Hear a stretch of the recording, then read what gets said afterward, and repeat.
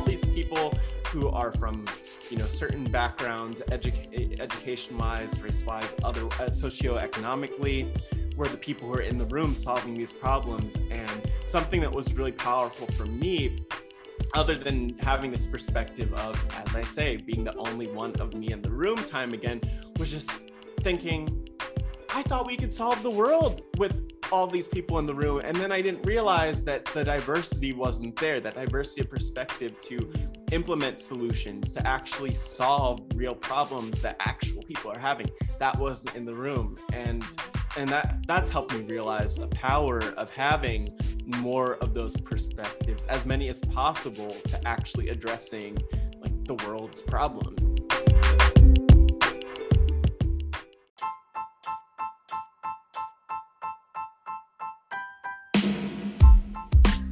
Hello, and welcome to the Civic Hacker Podcast. I'm your host, Lori McNeil, founding director of the Civic Hacker Network and the Civic Hacker Summit.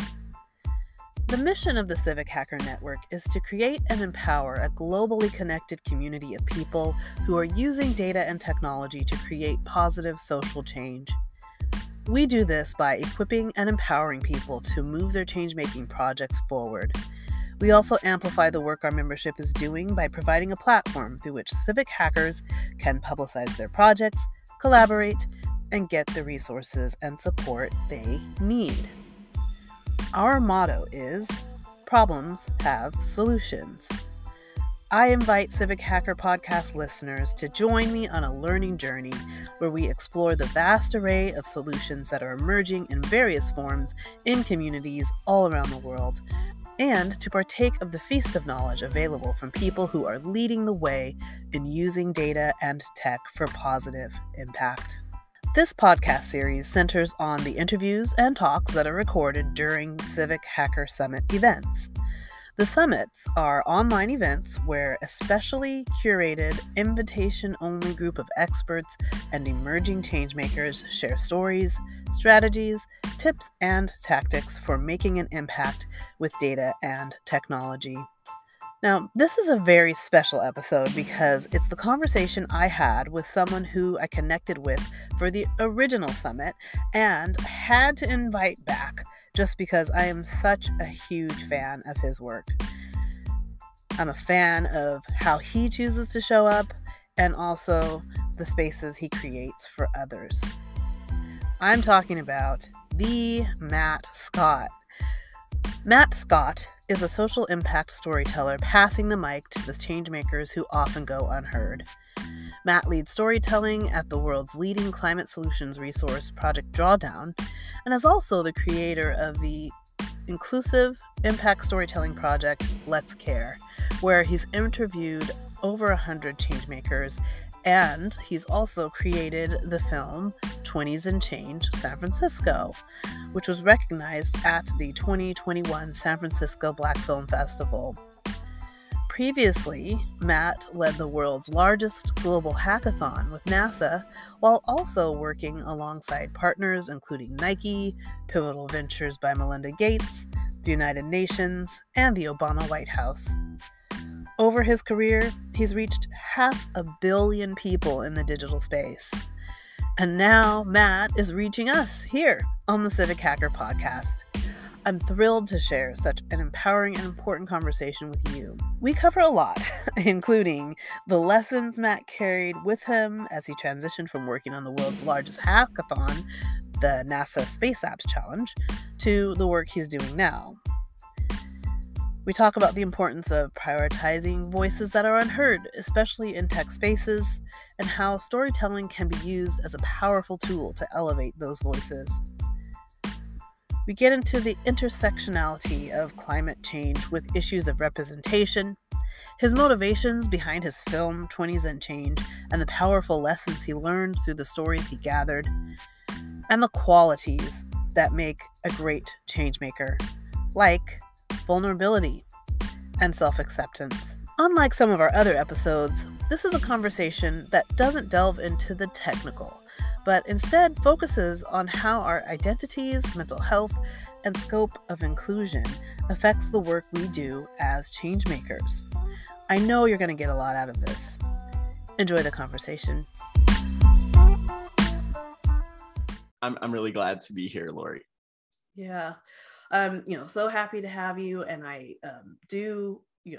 we just are coming off of Space Apps, just to date this recording a little bit. You were missed because you are doing other things now. So maybe can you talk a little bit about what you did with Space Apps and what's going on for you now? Yeah, so from 2016 to 2020, nothing to do with the presidential administration at all. We'll get to that. We'll get to that. I worked at an organization called Second Muse, which is an innovation agency, and Second Muse works with a wide range of clients. So you mentioned some of them with my intro, Lori.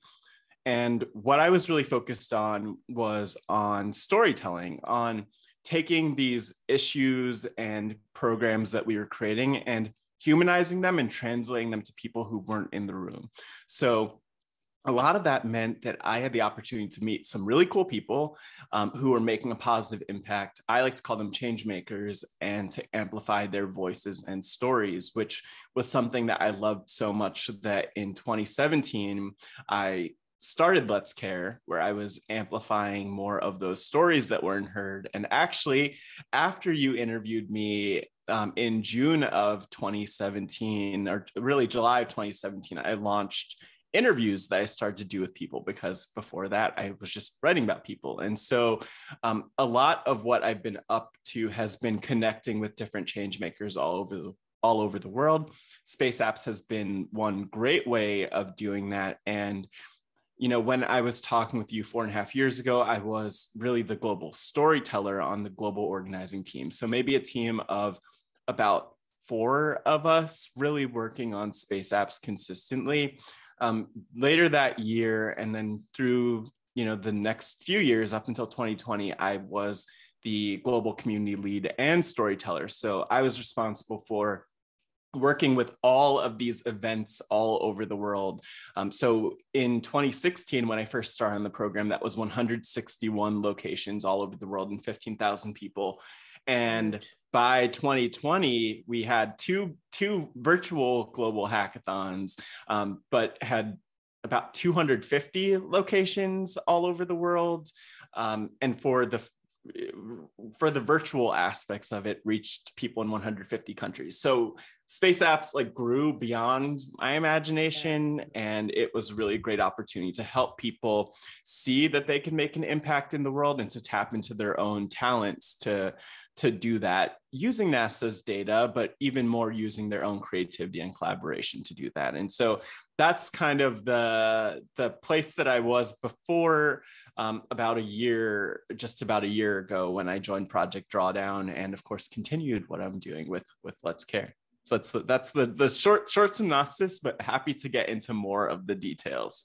Yeah, when you made the move, I'm sure it was bittersweet, after seeing how much it had grown, and what was kind of, as you're bridging between these two roles, what are some of the things that you have brought along the way with you, and how is your work now kind of connected to that experience, and also to what you're building with Let's Care? Yeah, so just to start, leaving my work with Space Apps was really, it was bittersweet, like you said. And I think a huge part of that was just the fact that, over the last few years, especially, I had all of these opportunities to use my perspective, as a young person, as a Black person, as a queer person, to inform ways that we could engage more people who had all these different perspectives. And so my focus really, it started as this, but it even more strongly became, how do we pull in people whose perspectives aren't represented in NASA, in the tech space, in the data space? So you were one of the ambassadors with Space Apps, as one of the ways that we really, in a small way, helped to give a platform to more people who could then be seen as experts by the global community of participants, and answer questions and interact with them in the chat. In another program that I was really proud to launch was the Amplification Collaborators program. So that was us working with organizations like Black Girls Code, with Girls in Tech, and just reaching out to them more specifically to say, hey, we really want your community engaged. And that was a huge priority for me from a lot of different angles, but especially just thinking of my older sister, Lindsay, and her experience in the tech space and so at hackathons. She is very cool. She is very cool. I mean, I like to think I'm cooler, but that's a sibling debate for another day. We'll get her on at some point. But, you know, the thing that was so cool, was so interesting about her perspective and her experience is that it taught me more about these issues and barriers that people were facing. And so I really found myself increasingly focused on, as I say, through Let's Care, you know, the people, the voices that often go unheard. And that's really the thing that I was prioritizing last year in 2020, thinking about just everything that happened with, I say with George Floyd, but there are so many other names that, of course, Breonna Taylor and many, many other names that are worth recognizing. So many more people were talking about race and talking about these issues that, you know, a year before I interviewed people about through Let's Care for the 20s and Change San Francisco film. And yet so many people hadn't talked about race, identity, inclusion. And I really found myself wanting to use my own power of storytelling to help people's voices be heard and help to tap into more of those people to make an impact. And, you know, I think what NASA and Space Apps are doing is really incredible, but I saw this even bigger opportunity, like dream opportunity beyond NASA, beyond Space Apps, to work with Project Drawdown and work with this leading resource when it comes to climate change on you know, really focusing on those voices in the climate space, which is really the voices we often hear are a certain type of voice, often white people in the space. How do we, though, welcome in other voices through highlighting more stories, highlighting more perspectives, and making it more inclusive? So I think the big thing that it's hard to say what I learned from transitioning from Space Apps to Project Drawdown, because the reality is I had like 5 years of experiences that were really powerful working on Space Apps and working with others that I got to apply to that work and still get to apply to my work at Project Drawdown. But if anything, it was just a strong sense of myself and who I am and how I want to pass the mic and how I want to make an impact. And now I'm really excited to say that, like, I feel like I have much more full alignment between like who I am and the work I do, not only through Let's Care, but through Project Drawdown also. So it's been a growth journey, but I think that's what you get, you know, for most people from like the age of 24 to the age of 29 and a half, if we're going to be specific. Yeah. Oh man. So then are you going to like have like 30s and change? Look, it could, I'm just saying the thing about 20s and change, because there will be other 20s and change films, is that I think that there's still something there about really focusing on advice for people in their 20s. That's come up before. That's not the first time original. I've heard it. I mean, no. It's a good thought. It's worth entertaining. But I do really think that there's something powerful about focusing your advice on people in their 20s, because there's so much that shifts, and like even just from a brain chemistry standpoint, your brain is actively developing. And a lot goes on for different people in their 20s. You're going from maybe being, if you are someone who went to like a 4-year college, for instance, you go from that experience, which might be more sheltered or more protected in some ways, to then working and life and like paying real bills. And there's a big shift. So maybe we'll have a 20s and change again. But I would also say, just in line with that, one thing that's really awesome, and we'll get into, I'm sure we'll get into all of this, but I'm excited that I could work on 20s and change like projects through Project Drawdown. And that's something that I'm busy with now. So, so much beautiful stuff has happened. I don't even know where the question started. You know, and there's so much to dig into as well. Like, you know, because talking about voices that, you know, you often don't hear, like when you move into like, there's, you know, people are very in tune with like, okay, STEM, the STEM career fields, we need to boost, inclusion and representation there. And, I know when I started my career at NASA, like, I just figured it was probably very confusing for some of the old guys that are like, what? But Right. no, they're lovely. But, very different than when they started their career. I mean, nobody was smoking in their offices either. Wow. But, Yeah. different time. But now, like, if you think about, like, with climate change, right, we are hearing and we know that people who are impacted the most by the harmful, disasters are going to be people whose voices are usually not at the front and center. And I know environmentalism has had the reputation for, being kind of elitist, right? Our indigenous neighbors have been telling us forever, like when it comes to climate and the environment, that we should be looking to that tribal wisdom and history, and that their voices are often not, part of what the big, the big initiatives, the big things that get attention and funding are about. So I think that's pretty amazing, to turn your skills and focus to that area.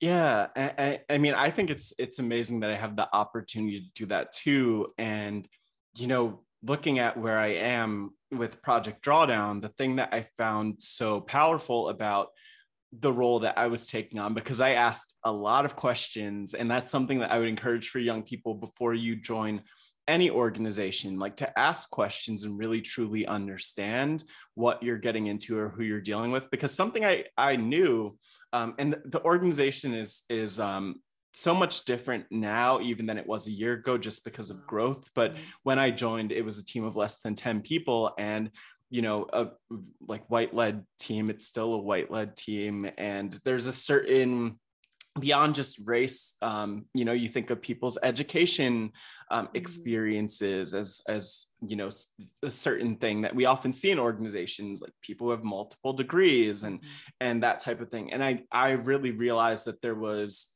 the climate space was by no means perfect when it came to this, but there was so much opportunity to do something. And I'm really glad that I saw that opportunity as a way to really challenge myself and push myself, especially at a point where, like, I'd been doing NASA Space Apps work, been doing the work I'd been doing.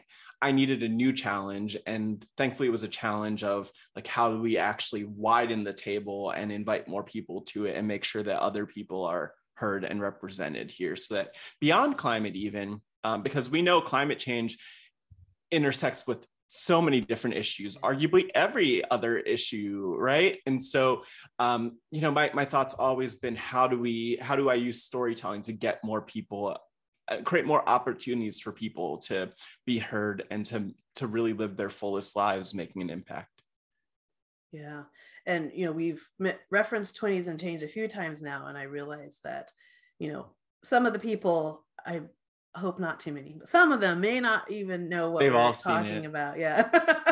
Like, I never thought of myself as a filmmaker. And honestly, like, I've only really started to think of myself as a filmmaker this year with the recognition that 20s and Change has received. You mentioned the San Francisco Black Film Festival more recently, amazing. And I haven't really shared this anywhere yet, but the film's also being recognized in the Las Vegas Queer Arts Film Festival. So that's happening this month. Thank you. And so it's cool that it's out there. But for me, it was just finding new ways to more fully express the story of really what started as 180 Degrees of Impact and is now Let's Care, and to share my story more within it, because in all these different interviews, I would have a conversation with someone that's like an hour-long interview conversation. And we might talk about my dad, we might talk about race, we might talk about, like, all these aspects of identity or the world. And I just wanted to create a packaged way of sharing, this is my vision for the world and what I want it to look like. And,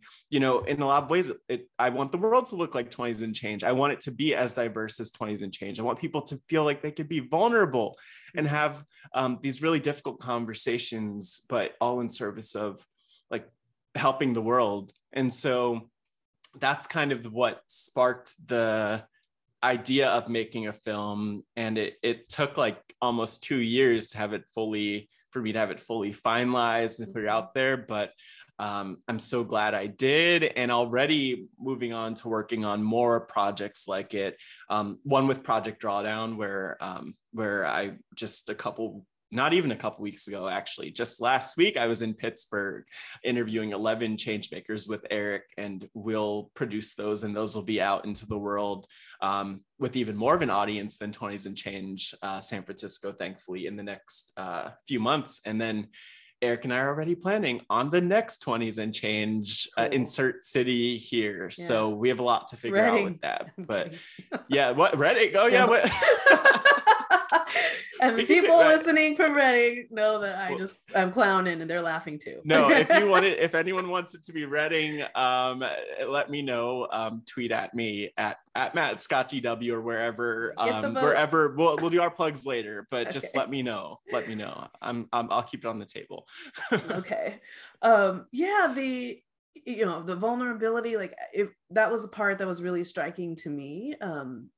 When I participated in the screening was, like you said, like we didn't talk about the loss of your father, like it was and that really stood out to me, that part of where you shared how he impacted you. And I feel like in other places where you've brought up like your mom or your sister, I was listening to something, or maybe one of your last podcast episodes. You just brought up your brother. I was like, oh, he has a brother. So just, and it's kind of surprising and very, personal, and just wonderful ways that you bring in those little notes about your family. And so I was curious about like how you decide to share that kind of thing with the world, right? Like that vulnerability that you're talking about, it makes for excellent film. It really connects you with the people, they're all great stories that are in that film. So can you talk a little bit about, kind of that decision for you, what that feels like, and maybe how you even help other people that you're interviewing with the same,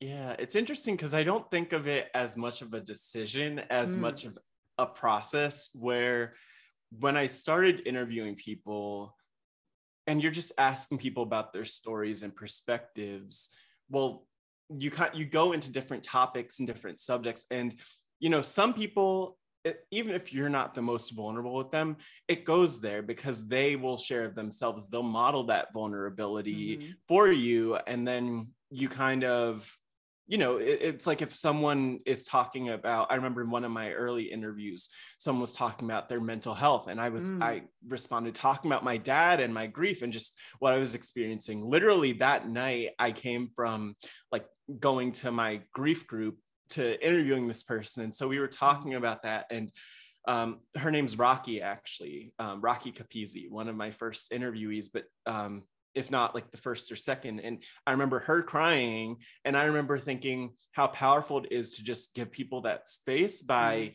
sharing your own experience, which is so easy, but also how freeing it is when you share your experience in that way. And so like I think back to flash forward after recording 20s and Change to even the start of the pandemic last year. I remember interviewing someone who I knew lost his dad, but I like he'd never talked about it really publicly.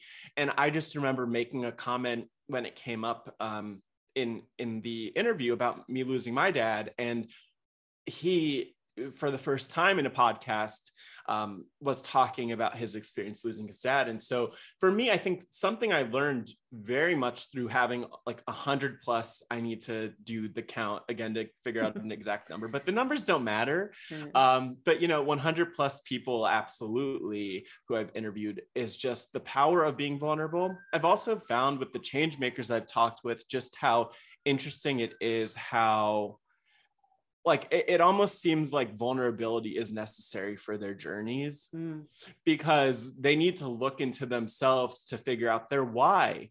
Like, why do I care? Why do I need to show up? Why does this matter? Why do I need to get out of bed and do the work that I'm doing, even on the difficult days? You need to be honest with yourself about the challenges you're facing, so that you're not just trying to run past them and run away from them, but like really looking at them head on. So I would say that like that vulnerability piece of just like sharing has been a process, in the sense that like now, Lori, I don't know half of what I say in interviews I do or in things I record, because I'm just talking and just being honest about my experience. But I see people respond to it, and I'm really glad that I could bring that in. But I do think that if you are someone who is like not comfortable with yourself, actually, I'll borrow from someone I interviewed in 20s and Change, Naomi Uwaka, who works at Code 2040 as a researcher. And one thing that she says is like, you can't meet the world until you meet yourself. And I really truly believe that you need to kind of know where you are before you could truly make a difference in the world. And that's probably like one of the biggest things I've learned through continuing to interview people. And one of the reasons I continue to do it, just because it's so fulfilling personally, but it's great to share those stories so others could start to explore themselves and see themselves in the impact space. Right. And then, I also feel like your definition of inclusivity, right? Of inclusion, when you talk about creating the space for, vulnerability creates the space for people to, have certain types of conversations, or, it's probably easy for people to think about like, okay, diversity, or, I need to like look at, these demographics, right? Like that we're kind of programmed to look at that type of stuff. But when you think about something like mental health and being inclusive of, certain experiences, or even just what people are having to do to experience a normal life, people with disabilities, right? Like how are we inclusive in that way? Like I think what you're talking about with vulnerability also plays into that broader definition, I guess, of inclusivity. Like how would you define it, and where do you think people tend to miss the mark when they talk about inclusion, but there's no vulnerability, there's no space?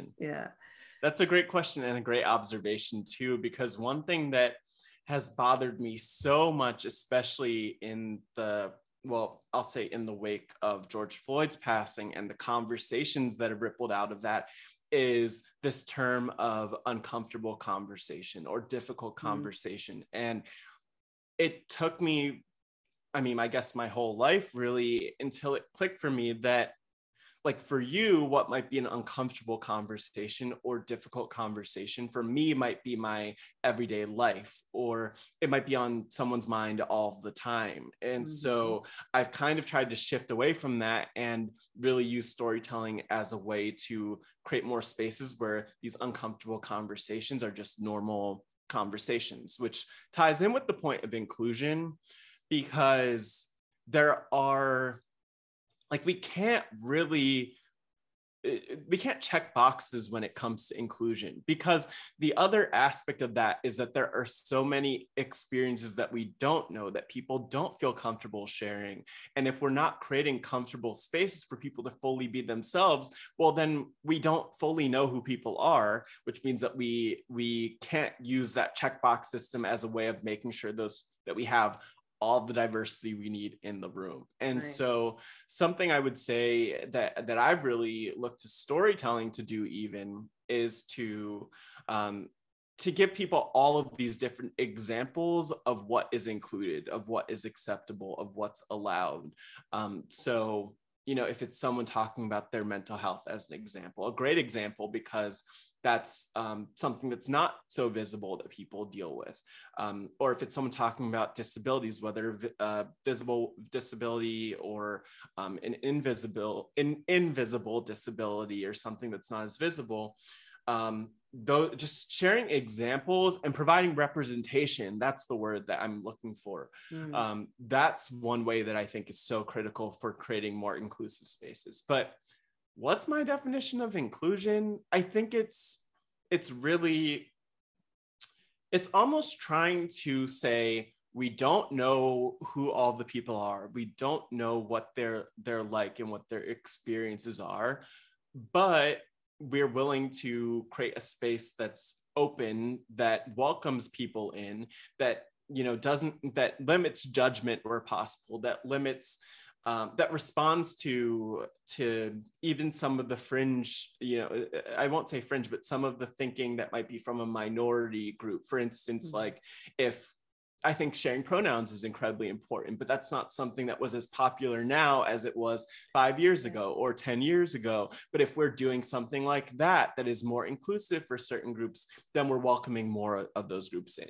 If we're ensuring that the event spaces we have, either virtually or in person, are accessible to more groups in line with accessibility guidelines, whether that comes to mental health, like providing trigger warnings or content warnings, or like literally being sure that there are ramps or elevators or other ways that people could get into a space. Like, these things are so important. And I think so many organizations brush past them because they say, well, I don't need to worry about being inclusive because I don't have people with disabilities here. I don't have people who experience this here. I don't have people who experience that there. When the reality is, like, do what you can to create a space that people feel welcome, because they're not going to be there unless you proactively do that work in a lot of cases. So I don't know what my definition of inclusivity is, but that, I'm sure whoever's listening could cobble something together from all of that. And that it goes and encourage whoever's listening would be encouraged to think a little more, you know, think a little bit further past those check boxes, right, when we're thinking about inclusion. Well, I think maybe if I could like underscore 1.2, just always think to yourself, like, who's not in the room? What perspective is not represented? I was having a conversation with someone a couple weeks ago, and it feels like the most ridiculous conversation, but it was literally about baking. Like, it was about, you know, the person was making a comment that, like, anyone could take on baking. That's something that everyone should be doing. And I think baking's great. I love brownies, cookies, all of the things. But I also was just making the point that, like, some people don't have time. Some people don't have the space or the energy after their long work day. Some people don't have an oven, you know, and that might not be everyone and everyone's experience. But I think if we start to think about, like, who's not in the room, who's not being represented by a perspective, that allows us to kind of make more and more room for those perspectives and those people to be welcomed in, rather than just making broad assumptions about people and who they are and what they're capable of. Right. And for all the would-be change makers, you know, out there, like, if your solution that you're working toward is, you know, has tech underpinnings, you know, it's 2021, you know, or maybe I'm just a hammer that sees nails all around, but data is going to be, you know, part of it. And, you know, this idea of, like, what perspective isn't represented, right? It's something that, you know, not only in our physical spaces and what we're doing, you know, in person, that we're thinking about, but also, you know, the distributed work that's happening right now. Like you mentioned, NASA's virtual hackathon, right? Like, who, you know, is the mom of 2 little kids in rural Northern California going to enter that space? You know, what would create the opportunity for her to say, yeah, this is going to be a safe, you know, place that I can contribute here. It's not going to be, you know, a place that is hostile or, you know, demeaning to insert, you know, intersectional person here. So and I'll just say too, that reminds me of a story I remember I mentioned in the first interview, but it was like one of the first people that I met at a Space Apps event. Her name's Medina Ibrahim, and she, at the time, 2016, was 46-year-old mother of 2, a former refugee who just came to the country 11 years ago, but left her job 10 years before that because of kids, and just was starting to re-enter the workforce and enter career in tech.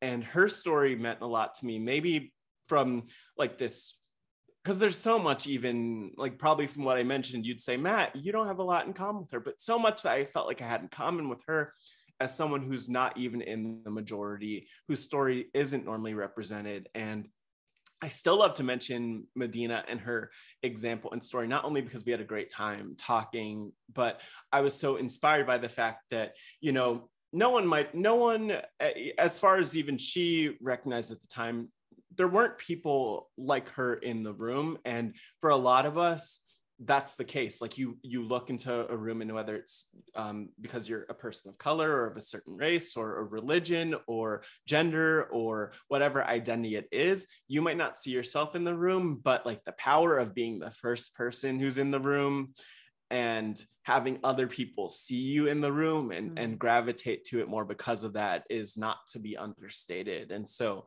like what you mentioned, like I immediately thought of Medina's story, which is one reason why I've always really thought like we need to show more people's stories from a broader range so that more people could say, if they belong, even if they're not from the same group I'm in, maybe I could belong too. And it's worked out so far, so I'm gonna keep doing that. Yeah. And I think it's super important, and people are going to end up with solutions that serve everyone. You're not going to get there we've already seen what happens, right, when silos of certain identities are leading and creating, are they the only ones creating a solution that gets deployed, be it tech or any other kind of treatment. So you need those perspectives to be able to really solve the problems in the world. Yeah, I was thinking about that really specifically, and even just quickly would mention that, like, even in my work with less with the type of work I was doing with NASA, but more with like being in different rooms with groups convened by Walmart and with Nike, where they were focused on like, here's a problem, a problem like a sustainability problem. Like, how do we drive a more circular economy? And Nike's focused on that. And all these people who are from, certain backgrounds, education-wise, race-wise, other socioeconomically, were the people who are in the room solving these problems. And something that was really powerful for me, other than having this perspective of, as I say, being the only one of me in the room time again, was just thinking, I thought we could solve the world with all these people in the room. And then I didn't realize that the diversity wasn't there, that diversity of perspective to implement solutions, to actually solve real problems that actual people are having. That wasn't in the room. And that's helped me realize the power of having more of those perspectives, as many as possible, to actually addressing like the world's problems. So it's cool to see that I've been able to kind of see what happens when there isn't that representation, when there aren't those voices that go unheard, and then the power that comes when we actually pass the mic and invite more people to be heard and to the table and to have power in their voices, to actually be listened to. There's so much there that I think is really powerful, and I'm so glad I've been able to experience that on my journey. I'm glad too. I'm glad you're sharing that journey with everyone. That's awesome. Well, there's a lot more we could talk about. Like you have multiple podcasts, and I'm sure of all the change makers that you've interviewed, like it would be great to, in my analyst hat, right, to like kind of look at like what are all of the the range of issues, who's using what tech and all this stuff. So people, like, where can they go check out the wealth of information and stories that you have out in the world? Yeah, that's a good question. Well, the first thing I would say is, if people want to get in touch, like, the best thing you could do is email me. My email is hello@lets.care. It's not letscare.com. It's hello@lets.care. So just feel free to reach out and get in touch with me directly that way. But I would also first and foremost encourage people to go to www.lets.care, the Let's Care website, where you could, one, like click on the shows tab and see some of the different podcast series that I've done, because in the last year, I've kind of explored doing a couple with partner organizations. So one with an organization that's focused on really incubating and supporting startups, not only in the DC area, but beyond, and that organization's Seed Spot. So we have a podcast called Reimagining Impact that we made together. And then with another organization, Learn Serve International, which I've been volunteering with for years and actually mentioned in the first interview. And I created a podcast series called Yes to Youth with them. So those are a couple of the shows. You could also just search Let's Care on podcast platforms. And who knows, I might be posting something there sometimes. I post there infrequently, but you could always subscribe. Beyond that, in the Let's Care realm, I would just encourage people to check out 20s and Change San Francisco.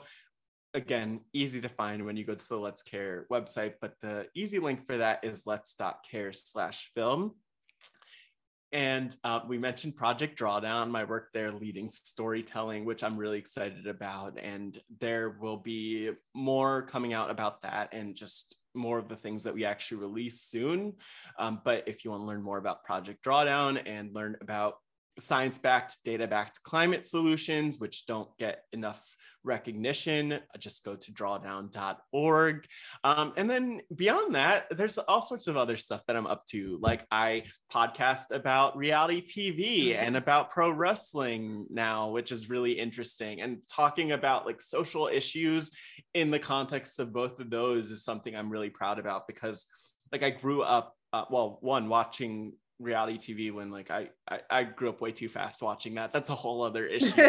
But pro wrestling too was something that I watched with my dad growing up, and it's kind of been nice to have an excuse for a podcast to like watch and then comment and like make linkages between like all of these important social issues that don't ever get discussed with this thing. And so that's over on a network called Rob Has a Podcast, where I like podcasted about Big Brother 23, which is on CBS, podcast about the show Survivor sometimes. And I mentioned wrestling. And so if you want to figure out where that stuff is, just follow me on Twitter, especially at Matt Scott GW. That's at Matt Scott GW. But I'm out of breath now, Lori. Yeah, you're busy. And you know what? Props to you for remembering all of that stuff. Like I totally choke whenever I'm asked. I'm like, there's some links, I swear.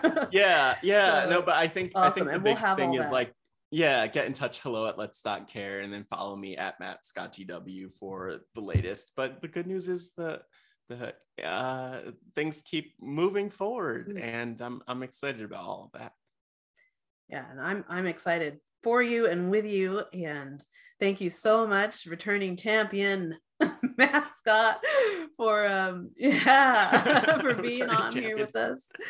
Appreciate you, and definitely am excited to see what is going to be coming up next and how you're going to keep impacting in the space and beyond. I'll also say I appreciate you. I'm so thankful for you. I'm glad that we could kind of relink up a little bit with you becoming a Space Apps ambassador. So I'm just really thankful that that you've continued to do the work that you're doing, because I mean, it's one thing that I recognize in my work too, is just like, if a tree falls in the forest, like does it make a sound? I still don't know what the proper answer, I don't know what the answer to that is. But the point is, we need people like you, like Civic Hacker Network, and just people like you who are amplifying the voices and stories so that more people know about them and hear about them. And so I can't thank you enough, because where would I be? Hey there, listener. I am thrilled to say to you that this episode of this award-winning podcast is brought to you by Podcash. You may or may not know that we recently entered a competition called Podcash. It's a collaboration between a company called Racket, and another one called Stir. And guess what? We won! The Civic Hacker podcast was one of over 3,000 entries in Podcash. Not surprising, since they were giving away a total of $100,000 to up-and-coming podcasters as a way to support lesser-known work that is creative and inspiring. It is an honor to have been selected as one of the recipients of a cash prize, acknowledging the value of the message we're putting out into the world. So, spread the word. Podcash is free cash for your podcast. If podcasting is part of how you see your mission moving forward or furthering your vision in some way, why not go to podcash.com to stay up to date with the future Podcash happenings? That is podcash.com.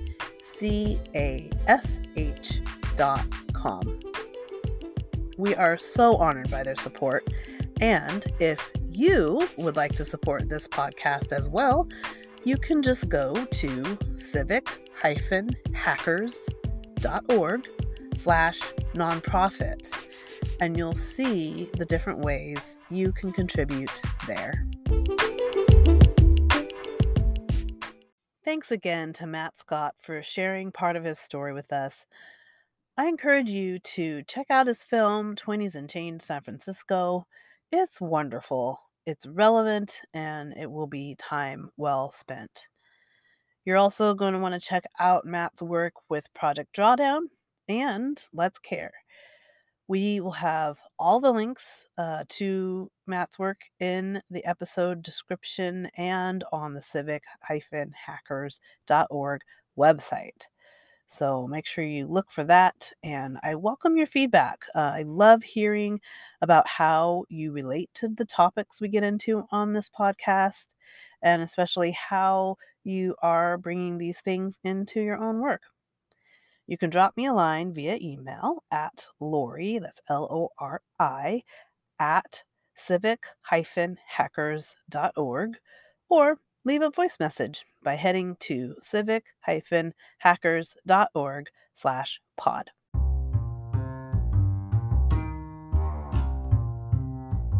It's so easy to be filled with gratitude after listening to these incredible people we bring to the Civic Hacker Summit. The summit and this podcast are produced in beautiful, far northern California, and it is with gratitude that I acknowledge the Wintu people. They are the original stewards of the land in and around Redding, California, which is their ancestral and present home. I'm so thankful for those who are passing the mic, creating space, and normalizing the acceptance of the fact that our experiences are extremely varied and carry value in terms of what each of us bring to the table. This episode is being released in May, which is Mental Health Month. And I'm grateful for the many ways in which people are acknowledging the importance of paying attention to this essential aspect of all our lives. Matt and I talked about vulnerability, grief, self-awareness, and acceptance, and I hope you caught the message that basically our mental health is an important part of being able to do the work that we each are uniquely called upon and motivated to do. And finally, I am so grateful for you, listener. I'm always open to your feedback because it helps me improve this podcast and better serve the network. So make sure you subscribe so you never miss an episode. And if you haven't already, please do me a favor and rate and review the show to help other people discover this podcast. Don't forget to follow the Civic Hacker Network on Twitter, Facebook, and LinkedIn, and claim your free membership to get an invitation to join us on Slack.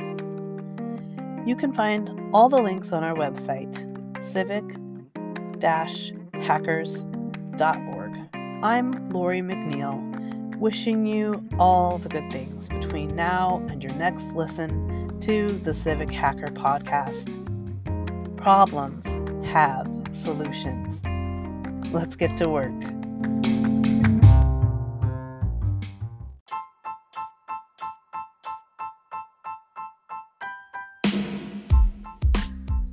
The Civic Hacker Podcast is a production of the Civic Hacker Network. The Civic Hacker Network is a networking and support hub for people using data and technology to create positive change in their communities. Join the network for free at civic-hackers.org.